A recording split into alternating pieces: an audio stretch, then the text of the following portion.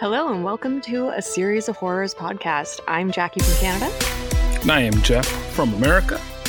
And Jackie, today, what is the movie that we have watched for this week? We have watched Saw 5. Yes, we are past the halfway mark now. We are. It's all downhill from here. Oh no. Oh, not downhill. The home stretch. We're on the home stretch. Okay. That'll sound better. That sounds better. Downhill from here, I was just expecting disaster after disaster. That's a negative connotation.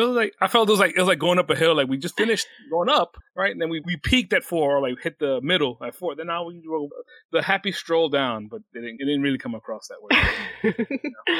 And you said from here on out, you've seen each of these movies 3 to 4 times, right? No, less. 2 to 3 times. 2 to 3 times. Yeah, movie theater for all except 7. 7's the only one I never watched in the theater. For one reason or another, I never saw 3D in the theater. I saw it at home for the first time. Mm-hmm. And then when I bought the Blu-ray with all 7 of them, I binged them. Mm-hmm. And then I don't think I've seen them again. So I'm going to just give myself an extra just in case it's a time I don't remember. Okay, fair enough. We're still on your first go-around. Never seen these. Never seen these. So fresh takes over here. Yes. So how's it been for you? So at where we are now, no ratings yet, but how's the ride been going? The ride's been up and down, I would say. It definitely actually up and down. So Saw 1, always love it. Saw 2, we dropped down. Then Saw 3, I really enjoyed it. Saw 4, really didn't enjoy it. Yeah. This movie was somewhere in the middle.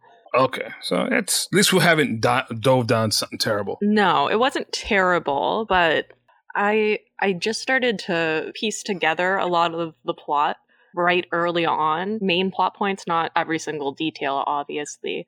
I was figuring out what the main trap was for the 5 victims and how they were mainly supposed to be going through this, and I figured out the whole back plot of what was going to happen to Strom in this one pretty early on. Oh yeah, I guess he was gonna be crushed in a room. Not that much. I figured that he was going to be set up. It seemed very obvious to me that he was getting set up. Like I'm noticing a theme in the Saw movies and Saw franchise, more or less, that I haven't noticed before. Mainly because I've just been watching them for fun. But it's almost as if don't let your obsessions roll you. Seems to be like the underlying current of at least these later Saw movies. Because most of the people that are being caught up in these traps or in these games or whatever, it's more like, hey, step back, appreciate what you have. Don't let your passions overtake you. Like, have them. And these are still good qualities, but too much of a good thing is still bad. I'm saying, hey, like Rig in the last movie, I want to save people. Saving people is a good thing to want. You're a cop. That's kind of the job and supposed to be in the job description. Don't let that be your downfall. Like, your need and obsession to save people. Don't let that be what gets you.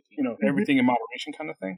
I haven't quite found the right words for it yet, but it's like the vibe I started to get near the end of this movie. Or maybe it's just 2 movies in a row where the main person you're following around, is just like single-minded. I would agree. Rig and Strom were kind of similar characters in that way, of very single-minded, stubborn, whatever. And being told at every turn, take a break, take some time. Both of them, I think, in both their games, it was saying, hey, if you follow this path, you're not going to like where it leads. It could lead to enlightenment or it could lead to your tomb. Just, hey, don't do it. Exactly. Anyways, let's get into the details of this movie. So starting off, as always, better font. You like this one? I liked the last one more than this one. Yeah, but I thought that this one had more effects on it, almost. So it seemed to me, if we're going back to Saw 1, that would be like a grade 12 film student, first time taking film and editing. They came up with that font. Then we kind of like upgraded to maybe someone that was actually got into film school made that font. And slowly we've been rising. And this last one, it had a lot of effects on it. So it looked like someone that graduated film school perhaps did this font. They don't have the job yet. This is for their portfolio. Yeah. But they at least they know how to use the tools. They have the full version of the program. Exactly. I think I liked the last font better because it had like that offset background shadow thing that it did in Saw 4. Like it was like Saw 4, then the back off to the side. It was like all 4. That was cool. I also appreciated about this font though that the backdrop for it was the door to the bathroom. Yes. So that was kind of cool to me. That was cool. Yeah, you're right. They put a little bit more thought in. No, I don't know about. Yeah, they put maybe more thought into it. Just try to connect everything. And Jackie, since you're in Toronto, you need to show me where the walking tour of the Saw traps are. Because apparently Strom takes it. Strom takes the walking tour in this movie. Eventually, we'll get there, but he takes the walking tour of the Saw traps. He does, but it's a lot of him showing up inside the building already. So I don't know how to locate them. But Darn. But if we find those buildings, will those traps still be there? Be considering in the movie that years have passed. And I know. like I have that noted. I'm like, why is this still here? This was years ago. Why does it still look like it happened recently? This is weird. Yeah. Do they not clean anything up in Toronto? Is my next question. They're in New Jersey, even though they are actually in Toronto filming it. But they're in theory in New Jersey. Oh yeah, well, they don't clean anything up in New Jersey, so yeah, that would hold. That does make sense for Jersey. Yeah, that tracks. Yeah, that part tracks. For it being Jersey, yeah, it tracks. I forgot to mention that the director of this film is a new one. It's David, and I want to say Hackle, but I'm not sure if that's how you pronounce it. Feels about right to me. Yeah, it's Hack and then an L at the end, so Hackle. The screenplay is by the same gents that did the first one, not the first one, the last one, Patrick Melton and Marcus Dunstan. Yeah, and I think Milton came on the third one with Lee Whannell. I think he was the one that worked on it with Lee, I think. I have it written somewhere in these notes, Jeff. I can find that for you. Nope. Lee wrote it by himself, Saw 3. I had other people. All right. When I looked it up, I saw like another name. Maybe I missed that in my research. But this movie, it opens on a yellow warehouse door, and then we cut to inside the warehouse where a tattooed shirtless man is chained by his neck, arms, and legs to a large metal table. He wakes up and begins crying for help. Yeah, and this is a very cool isn't the right word, interesting trap. Yeah, I literally wrote in my notes, get Jeff to explain the trap. This is a very, wow, all right. It's a very interesting trap. He is chained. Well, no, he's tied to a table, like a torture rack kind of table, basically. On top of him is the pit and the pendulum. Well, not the pit, just the pendulum. And tape comes on. It says, hey, you have cost a life. You've taken... Oh, you have the tape, I'm sure. So. I do. I have it word for word here. So the TV comes on with Billy the Puppet. He says, hi, Seth. Right now, you are feeling helpless. This is the same helplessness you've bestowed onto others, but now it's onto you. Some call this karma. I call it justice. Now you have served 5 years of what should have been a life sentence for murder. A technicality gave you freedom, but it inhibited you from understanding the impact of taking a life. Today, I offer you true freedom. In 30 seconds, the pendulum will drop far enough to touch your body. Within 60 seconds, it will cut you in half. To avoid the pendulum, all you have to do is destroy the things that have killed your hands. You must insert your hands and push the buttons to start the devices before your bones will be crushed. I missed a line. Your bones will be crushed to dust. Your hands will be crushed to dust. It's something like that. That line I remember. Yeah, you have to push the buttons to start the devices. I guess the before you is probably before the pendulum hits you. And then he explains your bones will be crushed to dust. Will you destroy the things that have taken life in order to save one, Seth? Make your choice. Go. I love that this says go at the end of the tape. I've never had that with Billy the Puppet before. But with good reason, because they'll go into a couple things here. I love how... Well, I'll explain the trap first, then I'll show you, then I'll go into what I love. All right, so he's laying down, in a minute, but this is no pin, right? The pin doesn't pull out, it just starts on its own, pretty much. And you see the pendulum starts to swing, and there's two chambers, let's say one by either hand. He has to pull his hands to push a button, and these buttons cause a vice to start closing on his hand, and it's supposed to keep it there long enough until his hands are pretty much destroyed. The end. You get free, quote unquote. I'm loving this trap because if you pay attention to what Jigsaw does, you can pick out the Jigsaw traps and the non-Jigsaw traps. At this point, we have seen a couple traps that were not Jigsaw traps. And we've seen people that there's no way out. Not only does it not have a way out, spoiler warning for it, also the point of it was not for the person to learn something and value their lives more. It was as revenge or retribution for something that they had done in their past. The other people, you have squandered something you had, so you have to prove that you value your life by doing X. You have wronged people in the past, so in order to make up for the things you have done and prove that you are worthy of the life that you have to do this. This is like, hey, you killed somebody. Your hands need to be crushed because you hurt somebody with them, so now you have to live without them. That is a really great point that went right over my head. As I'm watching it, I'm sitting there and it's, wow, this is very interesting. Since I've seen it before, I know, spoiler warning, this turns out to be Hoffman's trap. Mm-hmm. And he had copycatted Jigsaw to kill the person that had killed his sister. Yeah. Like, he was an abusive his boyfriend. He killed her. It was his only family. So he gets out of jail on a technicality, which is not this guy's sin. It is the city's sin at that point. It is, technicality was that. That's why he's free, not because of something he initiated. It's something that was a failure in society, a failure in the system, a failure and that is what caused him to be on the street instead of in jail where he belongs for the crime he committed. So he didn't do anything in order to say he doesn't value his life. Even the whole time, he's saying it was an accident. I didn't mean to do it. When you see the pictures, I don't know how you make that. That's not an accident. That's not, I don't know, but whatever. That's neither here nor there. But the way this trap goes, the gentleman in the trap, he does what's asked of him. Mm-hmm. He pushes a button. His hands are crushed. The trap stops. Then it starts up again and kills him. It dives down. The pendulum is swinging. An axe would have made more sense than the cool design they had made for this. Apparently this was based on a short story by Edgar Allan Poe. I've never read the story. Yeah, so then it kills him. And he survives pretty long considering his guts are like being scattered amongst the wall as the pendulum is moving. After he's dead, the trap releases him. It does, but first he kind of turns to the side and Seth sees that there's a peephole and he can see somebody watching him. And he says, I did what I was supposed to do. And that's when the collar pops free and he dies. Yeah. At this point, we cut to Strom shooting Jeff from the end of Saw 4.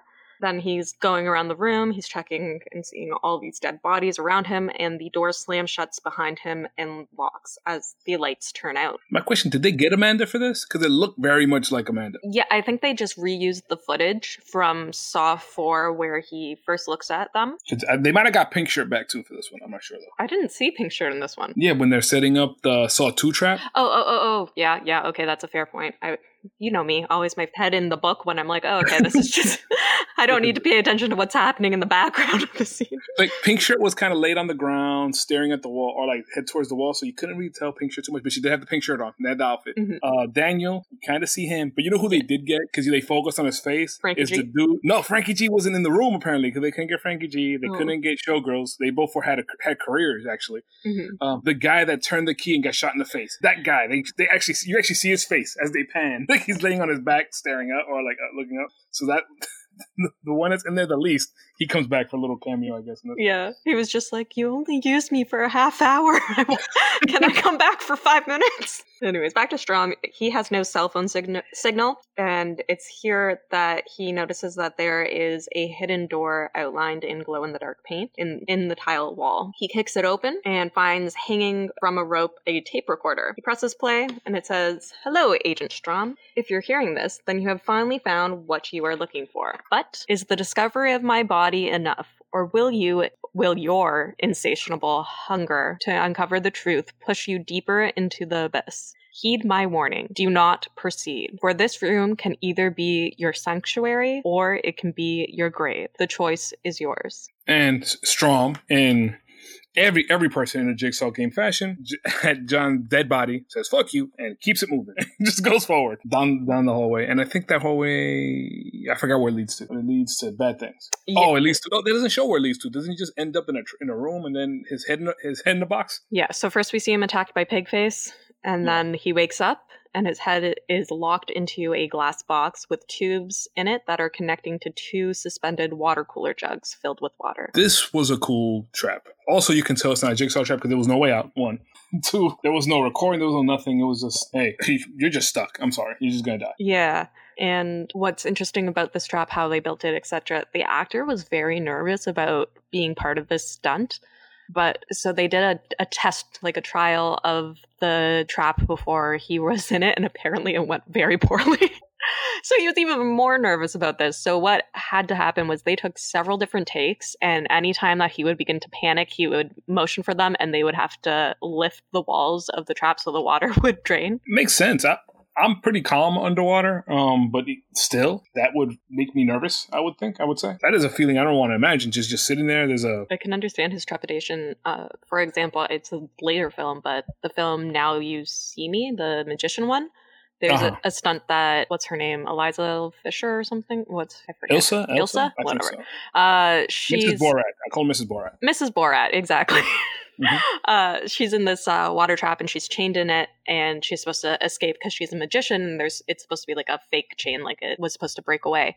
It didn't break away. She was actually drowning and panicking, and they're just like, oh, she's doing a great job. Like when they were filming the movie this happened? Yeah, they're like, oh, she's doing a great job pretending that like she's drowning and like whatever. And then they're like, this is going on for a while. Oh my god, she's actually drowning. Whenever I see these things, I think of The Prestige. Have you seen it? Is that the Christian Bale one? Christian Bale, yeah, Christian Bale's in it, and it's a Christopher Nolan one with the magician. Also about magicians, because they do the same trick, illusion in that movie. Yeah, I saw the other one that came out at the time, The Illusionist. The not good one. Yeah, you had a choice to make, and like you made the wrong one. Because you had Billy the Puppet show up to you in the movie theater. The choice is yours. I was not a fan of Christian Bale, and I was a fan of Ed Norton. And Jessica Biel, I also liked at the time because of Seventh Heaven and Texas Chainsaw Massacre remakes. So. She did really good at Texas Chainsaw Massacre, I gotta admit. The Illusionist, I saw that one. Terrible. The Prestige, amazing. It is. That's what everyone told me, but I was like, after seeing that movie, I'm just done with the magicians for a while. Don't blame me. Yeah.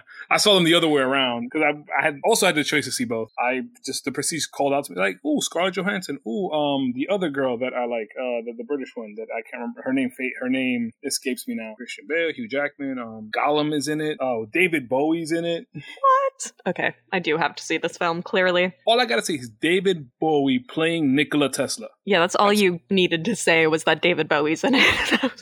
Sir Michael Caine is in it. Yeah. It's one of David Bowie's last movies. When he passed away, I immediately put on Labyrinth and just cried to myself. Do you happen to know what David Bowie's last film credit was? What? Or is?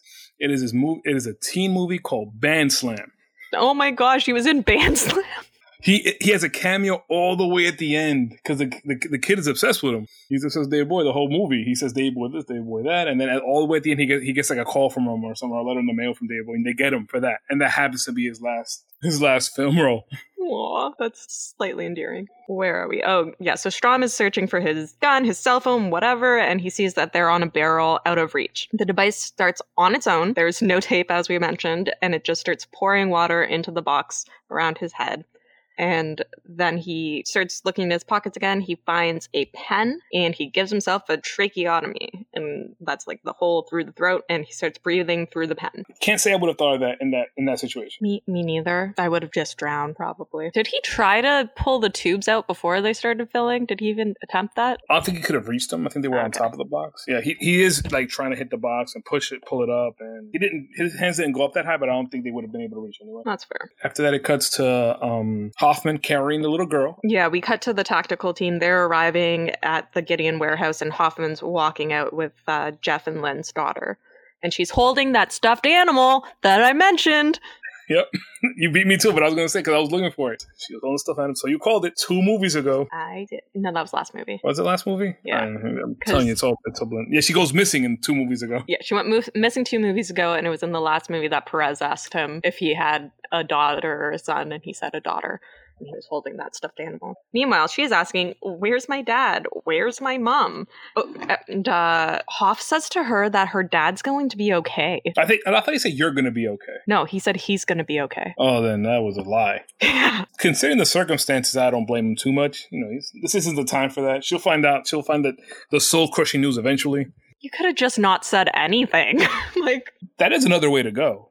Try to give her some kind of comfort, maybe. I thought that was what the stuffed animal was for. But Detective No Name, as I call him, but we find out that he's Fisk afterwards. But in my note here, he's Detective No Name from Saw 4, is asking what the fuck happened, where's Rig? And Hoff says he tried to help, but he didn't make it. Nobody made it. But then an EMT starts saying, we got a live one here. Yeah. A live one.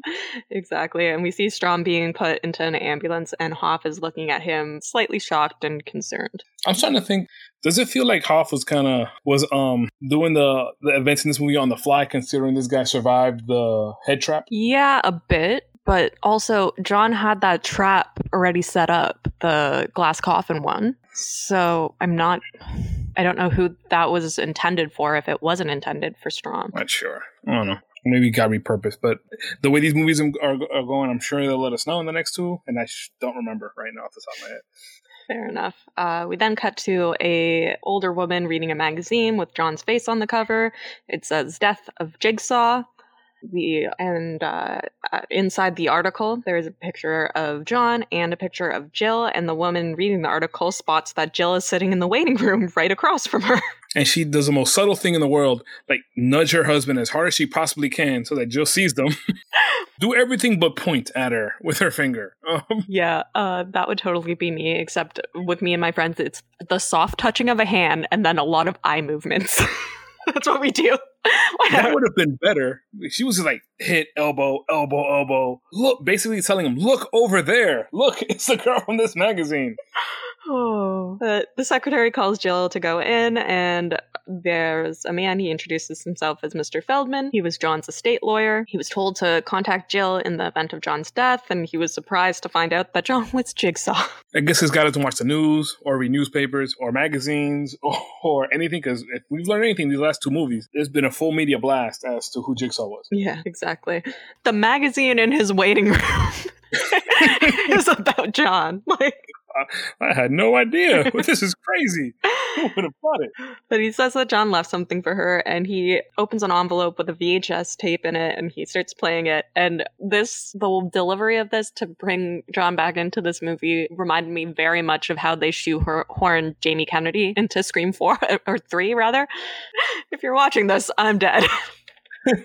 You could tell because, Scream 3, they really, we shouldn't have killed Jamie Kennedy in Scream 2. Yeah, exactly. So he says, if you're watching this, Jill, I'm long gone from this world. You are my heart. You always have been. You always will be. And Jill's going between looking incredulous and also smiling in a way to me that looks knowingly as opposed to affectionate. It's too smirky again. Maybe Lee was on set that day and he was like, listen, we can't give you snark. We can't give you sassy lines, but you can have a smirky look. How about that? Yeah. And then the tape continues. I'm not going to try to explain my actions as of late. Suffice to say that I find it difficult to forgive myself for what happened at the clinic. I permitted, indeed encouraged, your decisions regarding the people there. And this really pissed me off with the misogyny. That could have been worded differently. Yeah, you wouldn't have done this without my permission. Okay, buddy. She has her own career. She became a doctor all on her fucking own. She can make her own decisions. As the gentleman here, as the guy here, I took it as, man, I saw you were in a bad neighborhood and bad things. I should have maybe pushed for you to hire better security or a security guard, because there was nothing there but her. Apparently she's a doctor without nurses. It was just her and a bunch of crack addicts and drug dealers or whatever. But in this clinic, John was too busy spending all his money on 10,000 different warehouses, so he couldn't help her with the funds. Somebody was just knocking on his door. There's a warehouse available. Another one, yes. Must get the warehouses. Must catch them all. He's gonna be the very best. In a way, he was. So Jill's kind of breaking down as this is continuing. John saying, I saw danger and I should have acted sooner. I'm leaving you a box today and its contents are of grave importance. Even though you and I don't always see eye to eye on everything, I deeply believe in you and believe that you will know what to do with these materials. And the tape cuts out. Feldman brings out this black fireproof box, and Jill takes a key from around her neck to open it. And the lawyer's looking at her like, what the actual fuck? You must be in on this murder. I love the way she opens the box. She pulls the key out from around her neck, which seems to be the same keys that have been getting used from around people's necks throughout the series. Because that seems to be a similar key that Perez had last movie, and I think Jeff was carrying around in the third movie. Third movie. I love the way she slowly opens the box. Very nice looking box, nice looking lock on it. Everything very cool, very, very fancy. And he's wearing the red silk robe in this. Yes, he is. In the videotape, by the way. She opens it up, knowing look, closes. They don't show what's in the box. Yeah, exactly. And then we cut to a police press conference. They're saying that the Jigsaw murders are over. And I'm saying, yeah, fucking right. As a cop, I would say, hey, we know this is Jigsaw, because we know. And now he's dead. Ergo, they should be over. But I could see why they could do a mission accomplished banner on this one. Yes, but they're sadly mistaken. Oh, yes. They are honoring all the officers who gave their lives to this case. They have pictures of Singh and Pat, or aka Detective Danny. They also say they're honoring the detective that was on the case from the start, Hoff. And I have questions that come up later based on a document. He was not the detective that was on this case from the start. The detective that's been on this case from the start, the only one, is Fisk. So they are promoting Detective Hoffman to Detective Lieutenant, or Lieutenant, as we say here in Canada. All right. That's a new one to me. I had no idea. Yes, it's the proper pronunciation of what looks like it should be lieutenant. No, it is a lieutenant. Lieutenant. All right. Just no, because I've heard it before, but I just thought it was that's just something else. I thought it was a different rank or like a different thing, or just somebody pronouncing it weird. All right, fine. No, I learned something. We get a close up now on the pictures of what I call Hoff's victims. It's Detective Dizzy, Rig, and Donnie. Well, Dizzy could have been Amanda's victim. Yeah, but she needed the help in getting Dizzy up on that thing, right? Yeah, that's true, yeah. So, unless he was right about the pulley system and they just didn't want to listen to him. No, I think he helped. But yeah, probably. Hoff is saying, we've learned every day life should be cherished. And I question, there's a room full of detectives here. How do they not go, that's a Jigsaw line. Why is he saying that? He also says justice is the backbone to every peaceful society. And I believe that justice has been served. And we all know he's not talking about the justice of Jigsaw dying. He's talking about everyone else's death. Because they used him to clean out the dirty cops in the department, apparently. Even though Trapp looked like he was a good cop, and Singh as well, and Detective Dizzy also. Eric Matthews and Rig could be cloudy. The water's murky when it comes to them. I would say that Detective Matthews / Detective Donnie was not a great cop, whereas Rig, that was murky. That was he had a moment of complete aggression against a suspect who was harming children, which I think all of us would have been outraged by, but he became overcome by his emotions there. But otherwise, I don't think that he was a evil or bad cop like Detective Matthews was. Yeah, it just kept on going back to Saw 2, where Rig is like, let's just beat him up. Oh yeah, that's true. Rig does say that. All right, Carrie, why are we talking to this man? Let's go in the back and take care of this our way, the Canadian way. Let's do this. We then cut to Hoff's office. We see that there's a news clipping on his bulletin board about him surviving a Jigsaw's death. He then pulls an envelope addressed to him from underneath his keyboard, and the note inside of it says, "I know who you are, and I know what you did last summer." I figured you'd say it. That's why I stopped myself the whole time. Aren't those notes written the same? And I know what you did last summer, like exactly, same kind of Sharpie writing these notes. Yeah, on a plain white card. Yep. So he then goes to the evidence locker, pulls out Strom's cell phone and something else. Oh, he got a call from the hospital about Perez. So then we cut to the hospital. So this is where I started to put together that he's going to frame Strom. That became very apparent. Like, there's no reason for him to take his cell phone unless he's going to use it to frame him. Makes sense. So at that point, I knew that plot line already.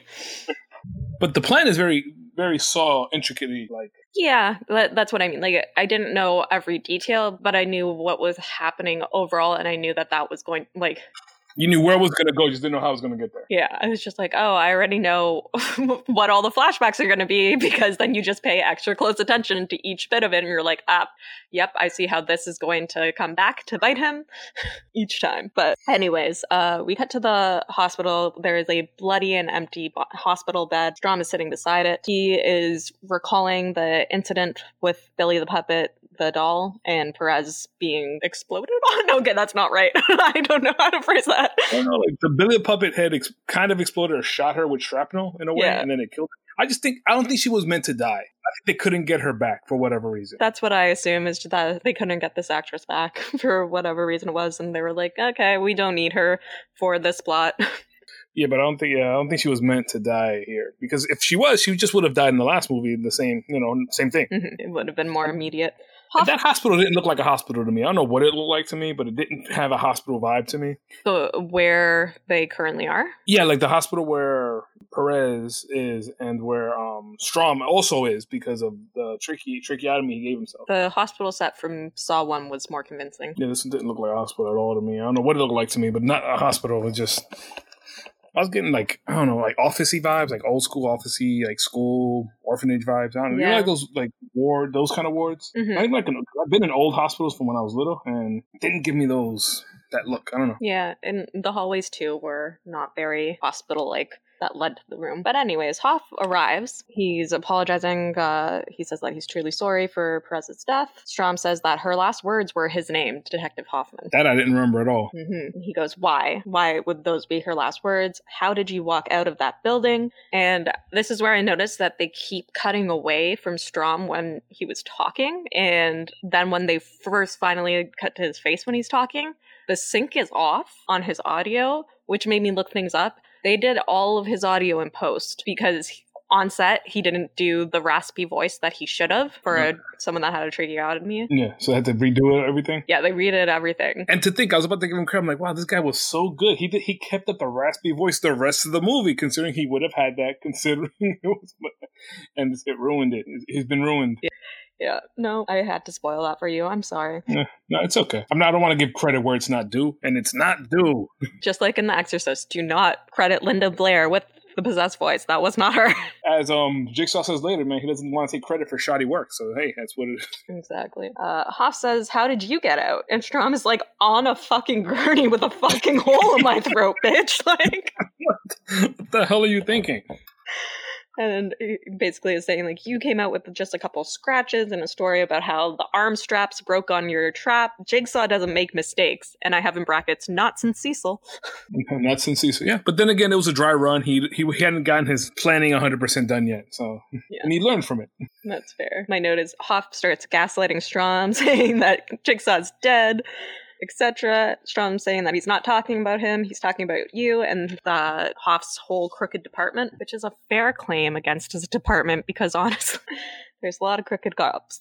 See, this is Strom goes to 11 in Saw 4 and stays at 11. Well, Saw 5. Yeah. But he got there. Now, at least you see why he's at 11. But in this movie, you see somebody that starts at 11 and then tones down as the movie goes through. Who? Oh, I call him Clean Cut. That's what you call him? Yeah. Well, yeah, the guy in the trap. Yeah, I don't think they ever say what his name is. No. Actually, you don't know any of their names. No. So I gave, well, we know one's Charlie at the end. We find out his name, the reporter. Or Charles. Sorry, not Charlie. Anyways, but yeah, I gave them all names. We'll get to that.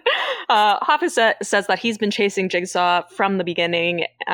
So unless you got something else to say, back the fuck off. Read the paper. I saved that little girl. Which actually makes his point less valid than what he wanted. He wanted something badass, like, read the paper, I'm the hero, damn it. Like, no, this makes it worse. It just kind of cements to me that you're in on it. We then cut to FBI director, I think, Erickson. Sure. I don't know what his title is, but he's in charge of Strom at the very least. Yeah, he is. Strom supervisor is all I got out of that whole. And her secretary's like a Perez, like Perez's sister, I guess, because they look similar. Oh, the secretary? Secretary, tech girl, like the only other person that works in the FBI office, apparently. Yeah, that's what I didn't write it down, but I did notice. There's no one that works for the FBI except for these two people. That's it. Like the only other employee, like whenever they call the FBI, it's her. Whenever they need something else walking around, it's her. I'm like, all right, hey, at least you got 3 employees. But Erickson, as we mentioned before, he's telling Strom that he should be resting. He needs to be put on medical leave. He should have died in that trap, and that he never should have gone in without backup. Which I agree with. Yeah, which is eerily similar with that was Riggs stuff. Like, hey, don't go in, don't barge in unchecked doors. Hey, you've gone through a lot. All your friends are dead. Take vacation. Spend time with your wife. Finish the remodel in the house. You know, same things. Hey, I put you on medical leave because you're not okay. Which, with more reason, he's more not okay. He does have a hole in his throat. Exactly. But Strom wants to talk to Jill one last time, and I don't know for what. Yeah, I guess he thinks that she's still connected, and I think she's still connected. But anyway. This is where Erickson tells him that he is off the case, and he hands him over his papers. Says that there are over a dozen bodies at the scene, 2 were cops. And I paused here and went, at the scene there were over a dozen bodies, and started counting. There were only 10 bodies at the scene. There was Danica, there was the judge, there was Timothy, there was Jeff, there was Lynn, there was Jigsaw, there was Amanda, there was Art, there was Donnie, there was Rig. That is 10. There were 4 other bodies at different scenes. My whole thing with that, I didn't count, but yes, you're right. And 2, the director or his boss acting like he put them there. Like they were there because of something he did. how does Strom account for these 10 dead bodies and to the point where he needs to be pulled off the case? Yeah, exactly. Besides everybody being allergic to backup, there is nothing that's happened in these movies, in any movies, that the dead bodies in that room were Strom's fault in any way, shape, form, or fashion. I understand pulling off the case because he has to go on medical leave. That makes sense. All right, fine. You got a holding through. You might be too close to it. You're too raw, emotional wise, whatever. Okay, that makes sense. But it's your fault. We have all these dead bodies because you didn't do what? What did he not do? He does have one line that says that he, like, Jigsaw's dead or whatever, and by Strom endangering yourself and others is what he says, and that's why you're off the case. But he didn't. Or I don't. If he did, I don't see it. Other than endangering himself? Himself, yes. Like himself all day. But everybody else that was dead, or even the people that got out, which is just Hoffman, they got there on their own. Yeah. Without Strom helping or hurting or anything Strom would have done different, they still would have been there regardless. Exactly. So it was just, this is the angry boss pulling off the case in order for the movie to happen. Yep, pretty much. There's no other reason for it to be happening. Other than, like, he does legitimately need medical leave, so if it was like, we need to pull you off the case because we need you to heal up, thus so-and-so is going to be taking over the case for now. Perfect. That would make sense, but... That would make perfect sense. And the movie still continues because he's not going to let it go because that's his problem. And fine, whatever, but not the whole... All it does is put suspicion on him when he doesn't let it go. Yeah, exactly. But right now we cut back to Hoff, and he's in another little shop of horrors in one of the many warehouses that Jigsaw has. So he has a collection. Gotta catch them all. Yeah, he's like, wow. If he gets all 4 railroads, he gets a bonus. It's kind of how it works. He just needs to get Boardwalk, and then we're solid. Just need to get it. I'm never gonna, but I just need to get it. It's here that he removes one of those beautiful velvety sheets from a bunch of mini models of trap rooms and a set of monitors that have a video feed showing us the actual traps. And I wrote a Charlie Day type string board in the background. Oh man, Always Sunny really cemented it, but those red string boards predate him. Like, I've seen these since I was little, like in detective movies. I never understood what the reason of them for ever was, but man, they're a staple in every single detective movie, of course. But it's just how insane Charlie Day is about it, and it being innocuous stuff that makes it funny now. So, I'll tell you, I should put one up in this room, like in my little pod recording area. Just have a little attach all the movie posters with red string, like between them. Red string, corkboard. People walk in, just what's going on, and just have little posters like, "What's the connection?" I'm running out of time. Just little things. I love it. Please do that and send us pictures. But the model in this one is today's trap, or today's game. Mm-hmm. So we cut to what we see on the monitors. And what do we see on the monitors, Jeff? We see... All right, before I get to that, this is pretty cool. Not pretty cool, this has made me laugh a little bit. You see Hoffman looking at the monitors, seeing everybody with chains to their necks, passed out still from whatever... happy juice is in the syringes that they give everyone in these movies. And then he goes over to the model and adjusts the little dolls so that they're in the position that he sees them in. Oh. In the video. And I found that it tickled me a little bit. What you see here? Yes. And then it cuts to inside the inside the room, which it seems to be. It looks very similar to like one of these public showers or like a locker room shower kind of thing. It's the vibe I got out of it. So, and you see, is 5 of them. Yeah. There's the 3 ladies. Oh, see, look, there's more girls this time. There's the 3 ladies and 2 guys that chained to their necks, passed out. Boxes, I want to say maybe 10 feet in front of them with 1 key for each of them. They start waking up, and then as one of them looks up, and the blonde girl, she was taking notes at the press conference, wasn't she? I don't think so, because they say she was a fire inspector. Yeah, no, but they focused on this one lady taking notes, and it looks to me like the girl that was in this one, but not like it doesn't matter too much now. But I did not notice that, but she just got called Blondie in my notes. Yeah, Blondie looked like the blondie that was taking notes earlier in the press conference, but I can't remember offhand now if it was her or not, but it looked close enough. They look like she looks like the girl in Iron Man. Iron Man 1, the reporter in Iron Man. She looks like to me. But so anyway, they're like cables more than chains. They're like cabled up all together, and on top of the cable looks like a guillotine pretty much. except chained to the wall or up on the wall. Did you notice they were all in V shapes, which is the Roman symbol for 5? I noticed the V shape, but didn't put 2 and 2 together. I just thought, hey, that would be an easier way to cut their heads off. Is what I thought. Not that they were the 5 thing, but that does make sense and fit with the theme of how these movies go. So yeah, it all works. So, and there's pulleys, I think we mentioned, attaching all of the cords or wires together. Yes, and this is my favorite part. Well, I've been having many favorite parts. This I love because it's the first time this happens in any of these 5 movies. As they wake up, Mr. Smarty Pants, he is the only person in any movie that says, hey, don't move. Why? You're an idiot. I should move. No, because there's a pin here, and it's connected to all 5 strings, and we're all connected to it. Once one of us moves, that pin's going to move out, and then whatever's going to happen is going to happen. I really love that he calls that out. Also, Blondie also mentions it as well. I wrote down that there's a metal door on one side of the room and a clock on the other. The man with the beard, so Beardy from now on in my notes, is waking up. Then Linda Jackson from Anchorman, she wakes up. She's in Shazam, so I keep on thinking of her in Shazam.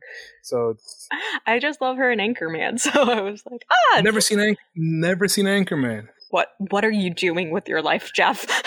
All right, I'm gonna say something here that might lose me friends and family. And I hope we can continue the podcast. You knowing this information about me. Okay. I don't think Will Ferrell's funny. That is completely fair, and I would agree with you in most of his movies. But Anchorman is a fucking gem. So just it being a Will Ferrell movie, I'm just like, I don't like him. Like he seems to I don't see him as funny. I agree with you most of the time, but Anchorman is a gem. So are his Funny or Die skits with his daughter. I've seen those. Not because he's funny, but because of her. Yeah, because the little girl's cursing and stuff. You pay now, bitch! Yeah, seen those. I like him. Where I do like him is the SNL Jeopardy skits when he's Alex Trebek. Those are kind of like. He's a good straight man. I just don't like him when he's being over the top. That is fair, but I do recommend Anchorman. Anchorman 2 is meh by comparison to Anchorman 1, but there are so many quotable moments from Anchorman 1. Really recommend. So I think Talladega Nights was my jumping off moment. Like I saw that movie, I was like, oh no. No. You don't need to see that movie. No, too late. Yeah. Even though I did like one Will Ferrell movie. There's probably another one I like that it's not coming to mind right now. The one where like he's in a story and the author's trying to kill him. I love Stranger Than Fiction. Stranger Than Fiction. I can't remember the title of it. Yeah. Yes, that movie I like. He's not being Will Ferrell really in that. Which is probably why I liked it. Like when he's trying to act, I liked him in the Lego movie. He did fine, you know. I also like Elf. No. Can't get down with Elf. Elf grew on me like a tumor. Like, the first time I saw it in theaters, I thought it was the dumbest shit I'd ever seen. And then every holiday, somebody would put it on, and eventually it just became a holiday movie that I like to watch. I watch Will Ferrell movies with like amazement as to what I don't see what people see. Like, I don't see it. Like I'm trying to figure it out. Like I'm looking at it, like I don't get it. Yeah. Like is there a joke I'm missing? I don't. So and I'm looking at other people that are dying of laughter, and I'm looking at this movie like I don't. I completely understand. I'm usually that person in the room that just doesn't get it. Have you seen Black AF? I have not. Okay, so it's a show on Netflix, and there's one episode. So the premise is it's this guy who is this TV producer. He did Blackish, Mixed-ish, whatever. Like he's the producer for all of that. And so he goes to see this black film, and everyone in the theater is fucking killing themselves, and him and his daughter, who are both like the daughter's aspiring to be a film student and he's a film producer, they're both sitting there like we don't understand. And then they leave the theater and everyone's just like, no, it was so funny, it was so great. And they're like, is everyone stupid? I don't understand. And they're so frustrated for the entire episode just trying to understand. And then they start showing it to other people. And the other people are always like, yeah, that was so hilarious. And they're like, what? How? I don't get it. Yeah. Well, I tend to get things. I'm just looking at, I don't see what you see. I just don't see it. So I don't know. That's me with Will Ferrell and Ben Stiller sometimes. Even though I love definitely, yeah. Ben Stiller is very hit or miss. I did not watch Zoolander 2. I did not need to. I watched like 10 minutes of Zoolander 1. I checked. I'm like, I know this movie's going to be this joke for an hour and a half. Mm-hmm. Check it out. If I hadn't seen it as a child, I wouldn't like it. Oh yeah, I was already grown when that movie came out. Yeah, when I saw 40-Year-Old Virgin was the same thing for me. It was like I have so many great things about it. When I watch them, they have one joke and they just repeat it for an hour and a half. Okay, I get it. He's a virgin. That's it's in the title. I it's there. I knew this coming in. Why is it still a joke? All right, it's been an hour. It's still the joke? Okay, fine. All right. He hasn't been with anybody who's 40. Yep, been there. Get it. Did not like that movie at all, except for the waxing scene where he's screaming Kelly Clarkson. And I'm like, why? Yeah, that has nothing that's the only other joke that has nothing to do with the title of the movie. Yeah. That could have been in another movie. Just not anything. But yeah. Back to this movie. Again, this has been a random tangent. You're welcome. Yeah, we break up the tension with these tangents. It works. So Linda Jackson from Anchorman is waking up and she starts pulling at the collar, and that's when Blondie tells her that she shouldn't move. And then the dude that's clean cut in my notes, we later find out that he's a junkie, but my first note was that he was clean cut compared to Beardy. So clean cut says, "It's Jigsaw. I knew this was going to happen to me." I don't know how he knew, but fine. Right? Like, he's just like, I've been a shitty person. I knew this would catch up to me eventually. And he's the one guy that shouldn't have been there. Why? Well, by the end, he's the only one that seems to be showing any kind of contrition for his part in it. Sure, but he's still like, we'll get to it. He's at 11 right now. Mm-hmm. He mellows out and you see him, why he's tweaked out and he's probably still coming down from his high, I guess. Probably. Darla from Buffy or Rita from Dexter, depending on who you are. I watched Buffy, so she's Darla. I watched Dexter, so that was Rita? Yeah, that was Rita. I had no idea. Okay. Mm-hmm. She says that it's not Jigsaw, he's dead. Haven't you watched the TV lately? Linda says, whoever it is, they're watching us, and points to the camera. Yeah, because considering the camera looked brand new and the rest, nothing else in that room did, so easy to find. And Darla says it's probably to make sure that they follow the rules. This is where Beardy tells Clean Cut and all of them that they need to be careful, like don't move, whatever, because you'll trip the trap. And we don't want to do that until we know how this thing works. And on cue, the TV turns on. And everything they need to know is in this tape. Like everybody else, they don't listen. So, tape time. Tape time. From birth, you've all been given the advantages of few others. Yet, through poor moral decisions, you've used these advantages to selfishly further only yourselves at the expense of others. Well, today, this singular way of thinking will be put to the test. Today, 5 will become 1. And then when they said this, I just automatically remembered the Spice Girl song, like, I need somebody like I never need love. I wanna make love to you, baby. Anyways. Yeah, isn't that like, don't they say 5 to 1 or 2 or 4 to 1? They say something like that in that song, don't they? When to become one. That was a cool video in the snow and stuff. I thought it was a cool video. I wasn't a big fan of the Spice Girls back then, but that's the song I actually liked at the time. I was 6 years old, so I was a fan. I had a Spice Girls birthday party. Oh, man. Pictures or it didn't happen. We need these. I'm sure that we do have pictures somewhere, but I don't know if I want to release those. They remain in the vault. I get it. No problem.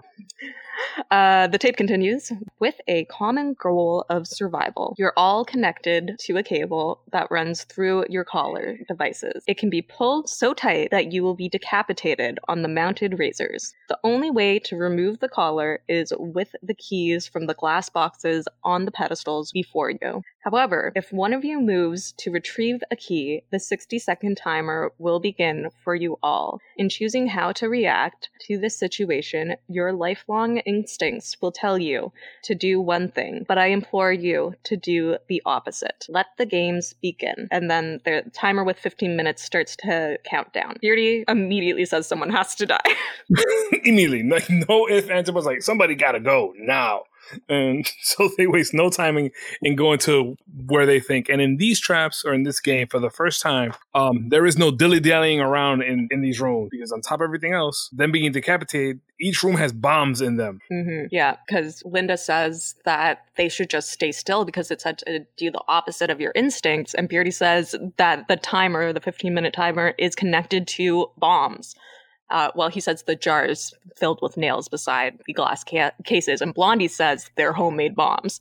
And Clean Cut wants to know how she knows that. Beardy supplies the information, saying that she was a fire inspector, but he won't say how he knows this. All right, I have questions about this whole exchange the characters are having, because the video says we're connected. We should figure out how we're connected and why are we all here. And they obviously go to Beardy Man, since he's the one that happens to have information. Mm-hmm. And when pressed on, he goes, well, this is a game, and the less we know about each other, the better. Don't understand the logic leap that takes. Yeah, I don't know. Beardy's sketchy. Yeah, and everybody's real sketchy about their past. Nobody wants to say anything about themselves. But Linda's trying to figure out, she says, okay, it says that we were born with advantages, so we're all for money. And Beardy and Blondie are like, fuck you, no we aren't. Like, no, we're not. There's other. So now I wonder what their advantages from birth was. Maybe Beardy is smart and Blondie is blonde. I don't know. I don't know what her advantage is. He likes to say this. Remember Troy, where we were like, what were his advantages? He spent most of his life in prison. Like, exactly. His advantage is he knows how to get around the yard. That's his advantage in life. He knows how to use things in jail. Maybe he was like Red in Shawshank. He knew how to get stuff into the jail. I don't know. Maybe that could be an advantage. I just put together that from Orange is the New Black, Red was a reference to Shawshank. Oops. Okay. Anyways. Beardy says that the less they know about each other, the better, but then he rolls up Clean Cut's sleeve to reveal that he is burnt and has, needle marks on his arm. Which, with the amount of his arm being burnt, I don't think I would have noticed needle marks. Yeah, I had to freeze it. Like, I paused it to be like, okay, what is happening here? What are they revealing with his arm? Because it was such a quick cut, and I've mentioned before, I do not have the best eyesight nor the best TV. So I would go walking up to my TV to inspect, and I'm like, oh, he has 2 puncture marks by his elbow, and then that looks kind of like a burn. Cool. Yeah, but later, when they show more of his arm, that burn on his arm looks very third degree, like very bad. So I think needle marks wouldn't really be showing up too clear from a distance. Yeah, it was definitely because I came up close that I was able to see it. So then they get to arguing, and Clean Cut with the burn arm, I said, "Fuck you guys! I'm going for the key." And he does. Beardy does say what seems like a throwaway comment of playing with matches again to Clean Cut, but then Clean Cut's like, fuck you guys, and goes running. See, at the time, even though I didn't remember their backstories, I was like, this is not a throwaway line, because the way he delivers is way too smarmy. Like, to get at him, like, oh, playing with matches, like, he knows why he's burnt up. And plus, they kind of laid that down when he knew that she was a... fire inspector. Yeah, I was about to say health inspector. I'm like, no, not a health inspector. Everything is something in these movies. That's why I have 30 pages of notes. Since you have a notebook, I'm going to assume you're going to retire this notebook when we finish these Saw movies out, because there will be no more pages left. And that is quite the possibility. I thought this was going to last me for a couple seasons, but it might be notebook per season. I don't think everything we talk about is going to be this intricately woven as Saw is. Saw is very rare in that nobody says anything for no reason. Exactly. And that's why I write down everything. No one. So it makes. I don't think when we get to one of these other movies that somebody saying something later is going to be. Wait, that's going to come back 2 movies from now. Let's write this down. Exactly. While Clean Cut is running for the key, Beardy clotheslines him with the wire, and he goes like flying back. Yeah, because he goes for the key first. Yeah, Beardy goes for the key instead first. So every time that somebody runs forward, everyone else gets kind of pulled back. Each of them, one by one, goes running up towards the boxes. Linda's second, Darla's third. Then Clean Cut goes, and Blondie's trying to go at the same time as Clean Cut. It's getting really close to the end of the clock, but Clean Cut kicks open his box, which makes the key like fall forwards instead. So then he has to go even further forwards, and by doing that, Blondie gets pulled way back. And then time runs out for Blondie. She tries to make it, doesn't quite make it there in time. The winch or whatever the cable's connected to engages, and everything gets pulled back. Her head plops off her head. Head plops off her head? Yes, her head plops off her body. Yes. Off her neck. That makes more sense. Yeah, that makes more sense than what I said.